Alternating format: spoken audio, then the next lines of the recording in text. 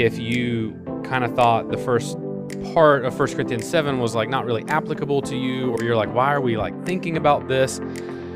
Then I think tonight will help you begin to understand why these things actually do apply to your lives. Whether, like I said last week, whether you're a senior in high school or even if you're a sixth grader, this little section is going to help you understand why Paul, through God's word under the inspiration of the Holy Spirit, and why we as a church, and in particular Crosspoint Youth, would want you also to know these things about marriage and being single. And so tonight, I hope actually will be really, really helpful and really applicable to your lives as well as mine. When I was preparing all of this, I just thought, as I always do when I'm preparing sermons, oh my goodness, I'm not doing this well. It's just overwhelmingly how I feel. I think most of us probably go to Scripture and are certainly blessed and encouraged, but at times, and I think rightfully so, convicted, because I think we always have a capacity to serve the Lord more faithfully. Not that that earns us anything in the eyes of God, but as His children, we want Him to be pleased with our lives. And so I think we're always rightly trying to please God more than we were yesterday or last year or when we were 10 or whatever it may be. And so I think tonight will be helpful in helping us to know how exactly we can do that with our whole lives. And so 1 Corinthians chapter 7, verses 17 through 24, just a small section here. Paul says, and remember, he's talking about marrieds and singles, and then he moves into this. Only let each person lead the life that the Lord has assigned to him and to which God has called him. This is my rule in all the churches. Was anyone at the time of his call already circumcised? Let him not seek to remove the marks of circumcision. Was anyone at the time of his call uncircumcised?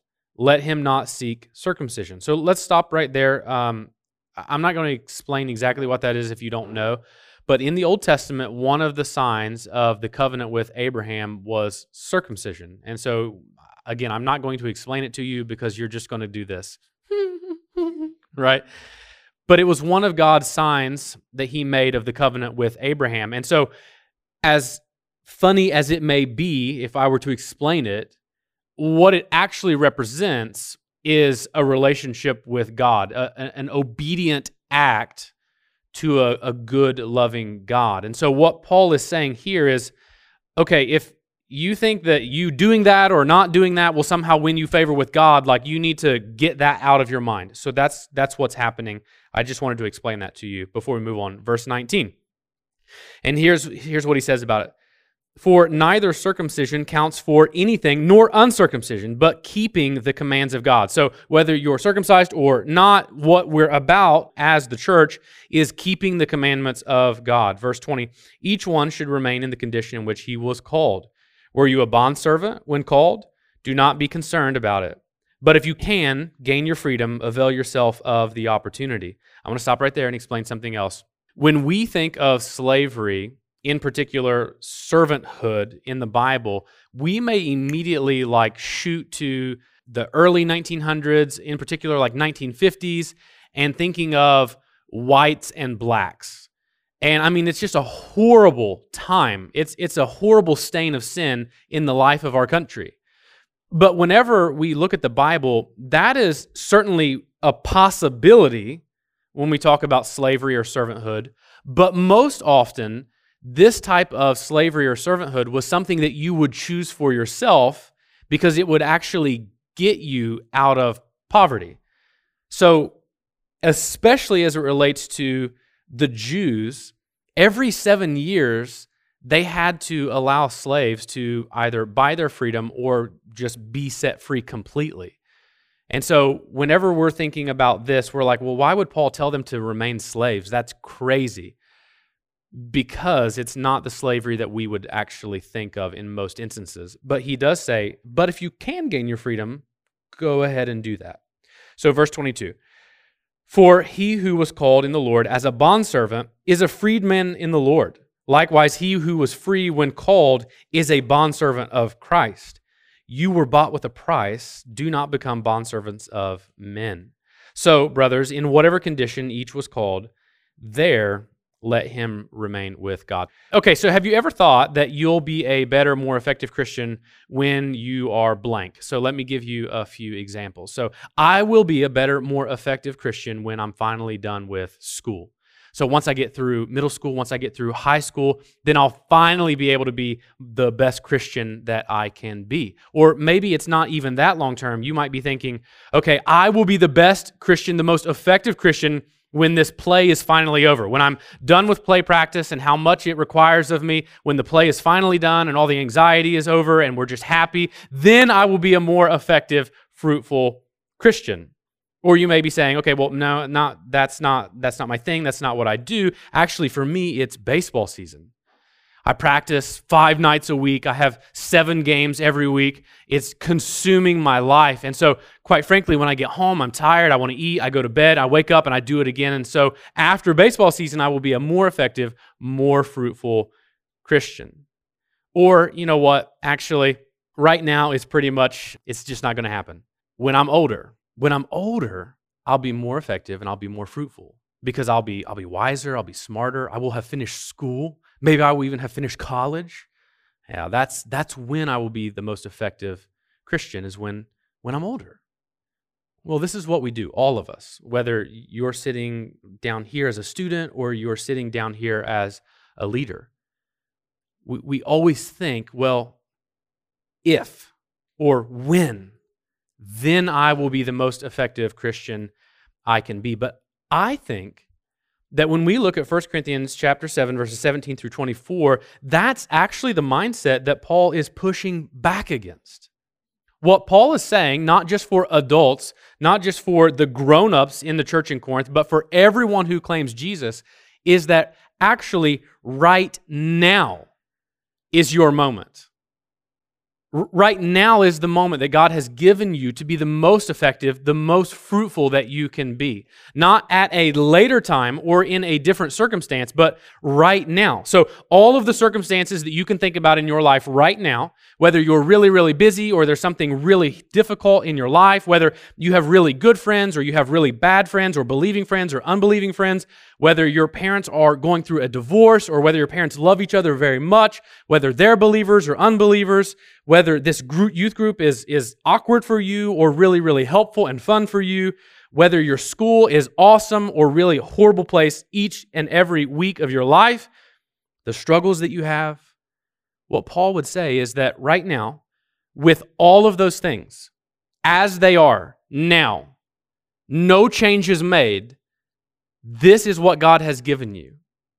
This is the set of circumstances. This is the moment that God has given you to be the most fruitful and the most effective for His glory and for your good. Now that is a really hard thing to believe sometimes. Because we are conditioned, especially as Americans, to think that, you know what? I'm going to be most effective and I'm going to be most fruitful when I'm most what? Happy. Right? When things are going well. When my life seems like it's all in order.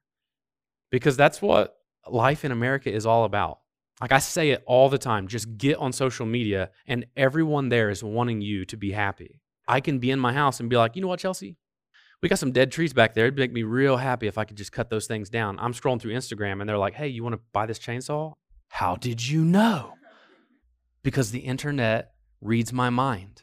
And the internet's main goal in life is to make me obsessed with me. When I'm happy, then I will be most effective and most fruitful. But that's not what Paul says at all.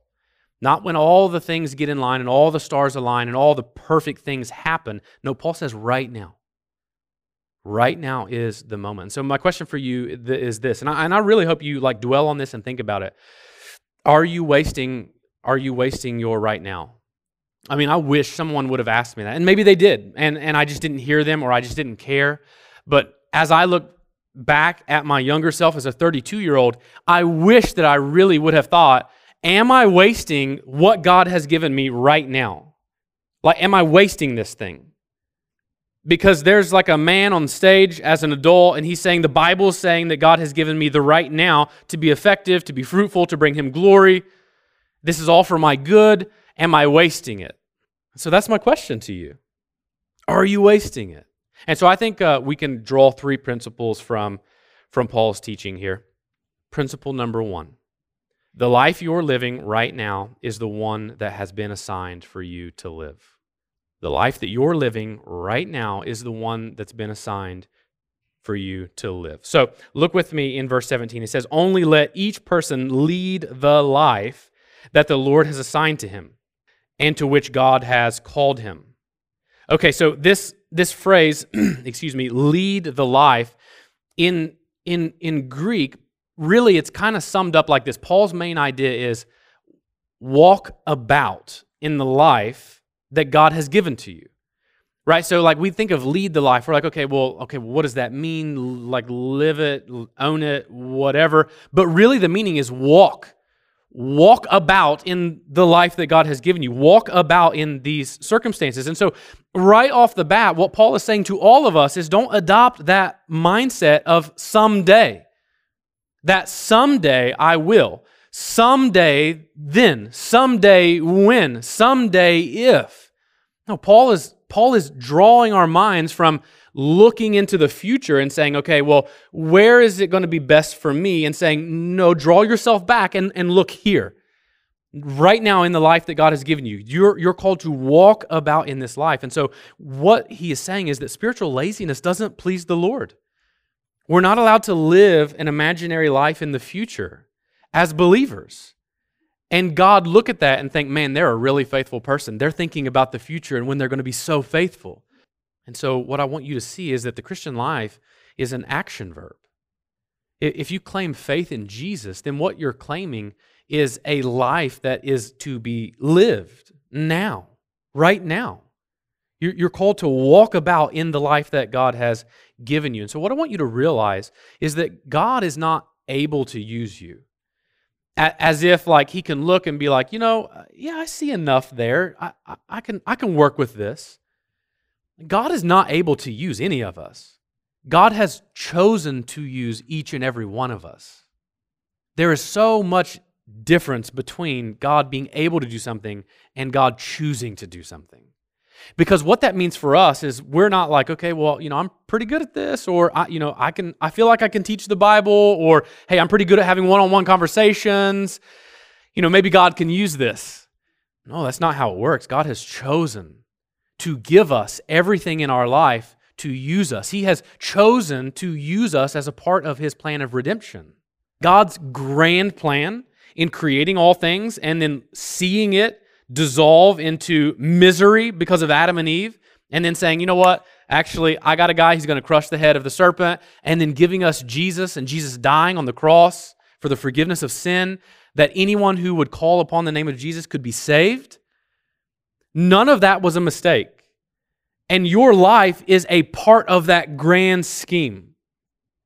Right? It's not like, okay, well, let me see what pieces I can use as we go along. It's, no, I have these people and I will use them in this way. That's our life. And so every single day of our life presents us with an opportunity to serve and point to God and his plan for people. When I played high school basketball, I spent a lot of time sitting on the bench. I was not horrible at basketball, but I was also not a starter. And so I played baseball, I played basketball, I played football, I ran track. I did all of the things, and I did none of them very well. And so when it came basketball season, I would try really hard, and I would be like the 6th or 7th or 8th man on the team, which means I would sit on the sidelines and cheer for my friends because they were really good, and I really wasn't. And all I could think about as I was sitting on the bench was the moment that coach was going to say, Kirkpatrick, get in. Like, it's what I lived for. The moment that it would be my time to play the game. That's not the reality of the Christian life. Sometimes we think it is, that we're just sitting around and waiting for our moment, for that, remember, if or when moment, when we're finally going to get into the game and going to do something for God. Well, that's how I thought about basketball, and it was right, but it's not the way we're to think about the Christian life, right? The Christian life, there are no second string. None of us are sitting on the bench waiting to get into the game. God has, in his plan, ordained that each of us has a primary role. We all play a primary, crucial purpose to God's plan in the world. So what that means is that all of the unbelieving friends or the unbelieving family members in your life, none of them have been accidentally placed in your path. As if you were driving down a highway and you just happened upon a crash. That's not how it happened. Your life has been mapped out before time. And so every unbelieving friend, every unbelieving family member has been placed in your life that you might serve God. And so every unbeliever is an opportunity to keep the commandments of God and to share the good news of the gospel and to show Jesus Christ. And I'll just be honest with you, that's one of the things I thought, man, I just don't do this well. I might give a little bit of lip service to maybe my unbelieving family members, and they're like, yeah, so what's it like being a pastor? Well, sometimes it's really busy, sometimes it's not. I get to hang out with students, sometimes I hit them with dodgeballs, but just generally, I enjoy it. Man, shouldn't I have probably said something about the ministry of the gospel? Because, even that conversation, those are not even accidents. They're moments that God has placed in front of us to be used by Him. Okay, the second principle is this. Now is the time to start cultivating healthy spiritual habits. Now is the time to start cultivating healthy spiritual habits. So this is another important implication of Paul's command to walk about the Christian life, right? Again, like the Christian life is a verb. It's something you do. It's not just something that has been done to you and now you just get to wait until heaven. It's something that has been done to you that you might now live it out in your life for everyone to see. And so what I want you to know, especially if you're a high schooler, and there are studies done on this, and there's a lot of secular and Christian data on this. The habits, the life, the beliefs that you have now as a high schooler, in particular if you are 16 or older, are likely the habits and practices and beliefs that you will have when you are an adult. That should legitimately cause you a little bit of anxiety. Not, I hope you feel bad about yourself right now. In a oh man, so what really do I believe? What am I doing? Because what he says, remember, again, in verse 19, he says, keep the commandments. Once again, it's another verb, right? It's not just oh yeah, I believe all of the Bible. He doesn't say believe God's commandments. He says keep them. You as a young person, one of the temptations you will face is to simply believe the right things and think that believing the right things will be the thing that anchors you whenever you are in college or whenever you are an adult. Now, we'll circle back around to that because I don't want to discount belief because it's absolutely crucial and primary to the Christian life. But what I want you to also see is that keeping the commandments is a commandment. Once again, it's a verb. It's what we are to do as believers. And so again, don't believe the lie that you're going to be more faithful when. Right? Well, I'll keep God's commandments, when I'm older. When I'm out of my parents' house, then I know that I'll have to do this on my own. Listen to me. If you are waking up now and thinking, man, if my mom or my dad wasn't here, I would not wake up and go to church right now. If you think that mindset just all of a sudden changes when they're not in your room, oh, you are so mistaken. Those habits, those attitudes, those are things that you have to be cultivating now as a young person because those are likely the things that you will take into adulthood with you. And so if you're not willing and trying, and again, know that none of us do any of these things perfect. I've already confessed to you at least once that I don't do this well. But that's at least a part of trying to do it well is confessing when you fail to do it. But if you're not willing to try and pursue faithfulness, even as bad as it may be sometimes, where you're like, you know what, I'm really reading the Bible tonight. All right, I'm going to lay in my bed and I'm going to read the Bible. All right, I'm going to get ahead. 1 Corinthians chapter 7. Now concerning food offered to idols, I would rather that you fall asleep with your Bible on your chest at night than to never pick your Bible up. Because those mindsets, that desire, that is what Paul is talking about for each and every one of us in here. Keeping the commandments, trying to pursue Jesus. And I'm telling you, if that's not what you are doing now, the older you get, the harder it becomes to cultivate these things. Now, like I said, let's circle back around because belief is the most important thing.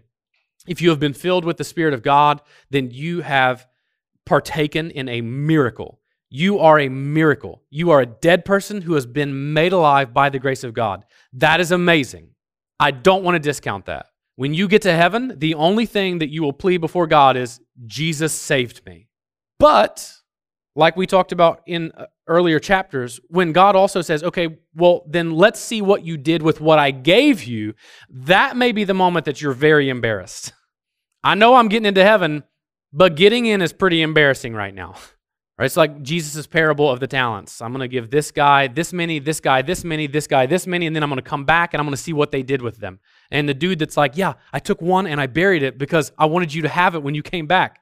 And he's like, no, the thought was I would give you one, and then when I came back, you would give me 10. That's what we're to do with what God has given us. We're to literally work in His field until the day we die, out sowing seeds, watering crops, doing difficult work of ministry until the Lord returns. That is really important. And so what I want to say is it can be really hard later in your life to cultivate these disciplines. It's not impossible, but one of the things that makes it really difficult is that immature people have a really hard time confessing and seeing the fact that they are immature. And the older you get as an immature person, the more you kind of bear down in your immaturity. Because whenever you're 30, 40, 50 years old and you're an immature believer, it's really difficult to confess that you're an immature believer and that you have wasted much of your life. It's not impossible, but it becomes much more difficult. And so as a young single person, because remember, this is coming right off the back of Jesus talking about married people and single people. You are single people.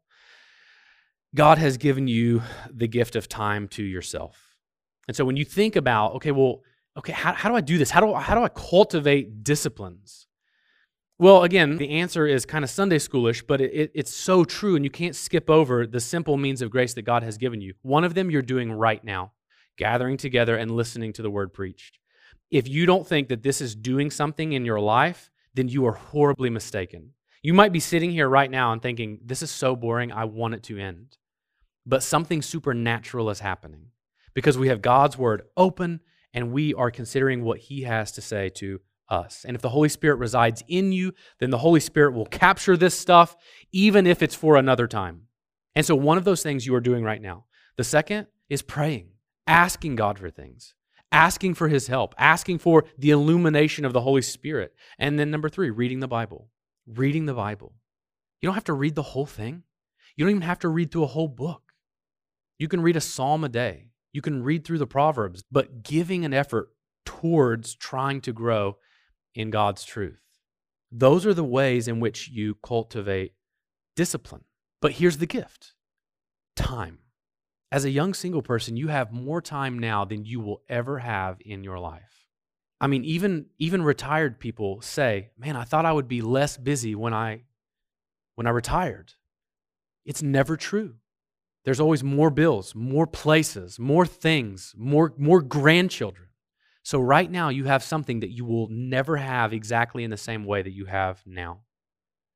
You can go home, you can eat your dinner, and you can say, hey, Mom, hey, Dad, I'm going to go to my room and I'm just going to read my Bible before bed. I can't do that. I mean, I can if I do it late, but I can't just make the decision to go home and eat and then read my Bible. I have butts to wipe that aren't my own. I have mouths to feed that aren't mine, and it becomes more complicated. And so, the question again is, are you wasting what God has given you? This time to cultivate disciplines that will not just serve you now, but will be taken into adulthood with you. I don't want to seem dramatic or this is just a typical youth pastor thing where something's really important and he's telling us it's really important. Listen, it's really important. That's not a joke. And then finally, the third principle, if you've been set free by Christ, don't live your life as a slave. All right, so if you've been set free by Christ, don't live your life as a slave. So what does that mean? It means give up on pursuing anything to give you hope and purpose outside of Jesus, because those things will enslave you. Give up on finding hope and purpose outside of Jesus, because all of those things will enslave you. So the only true experience of freedom, especially in a sin-ridden, fallen world, is a relationship with Jesus. Now, why do I say that? Why do I say that the only true experience of freedom in a sinful world is a relationship with Jesus? Because it's the only thing, it's the only relationship that promises good out of bad. Not promises that there will be no bad, but promises good out of bad. And not only that, it's the only thing that provides hope in death. Because Jesus has died and he has risen again that we might die and be raised. And so even in death, there is life for eternity with Jesus and all of the other believers. And then another one is riches in poverty. Right? There's nothing else that promises you riches in the midst of poverty. Whether it's health poverty, where you're just limping through this life, or whether it's physical, financial poverty, where you're just living paycheck to paycheck. Even in the midst of those things, Christianity says that you are, because of what Christ has done, rich. And you will be eternally wealthy forever. It's the only thing that provides us hope in this life, in the midst of all of the difficulties and struggles. And so what this means is that finding fulfillment in things that you don't have, earthly things, it's like running on a treadmill. You just keep putting one foot after the other, and you're chasing this thing that you will never actually move any closer to. You'll get this thing that promises satisfaction, and you'll realize you're still running on the treadmill. You're not actually satisfied. There's still more that you need to have. And that's why I say you become enslaved to those pursuits. Anything that you're trying to find hope and purpose in outside of Jesus will enslave you. It'll never actually give you what it says it will give you. And that's why he says that Jesus is the one who has set us free. Right? Jesus has set us free. He has died on our behalf, and those who have placed their faith and their hope in him do not have to look anywhere else to find it. It's in him alone. And what that means is that all of the circumstances, all of the difficulties, all of the struggles, we can actually look at those things and think, instead of, oh, poor me, we can think, how is God using this in my life? How is this thing supposed to be used in my life to point people to Jesus? All right, so as we end, the world has a wickedly false view of what is worthy and valuable. I've said it a million times. The world attributes worth and value to the wrong things. But I think one of the sad realities is that standard has also creeped into the church, into us. Right? It's not something that we say out loud. It's not something that we are maybe even willing to confess, but we're all tempted by it, right? We say things like, man, that person seems so faithful. I should get to know them. Too bad they're unpopular. Too bad they're poor. Too bad they're weird. Too bad whatever. But what I want you to understand, God delights in the intern. That's why he spends so much time saying, this life that God has given you is the life that you're called to walk in. This is the life that you're called to keep the commandments in. I want not the facade of your life. I want all of your life. I want not your hands and your feet. I want your heart. I want not the actions. I want the motives. And so God does not look at us and think, man, they're really worth using. Right? God desires our heart. And so my question is, have you given it to him? Are you walking about for him? Are you wasting your time on yourself and other things? Or are you pursuing Jesus?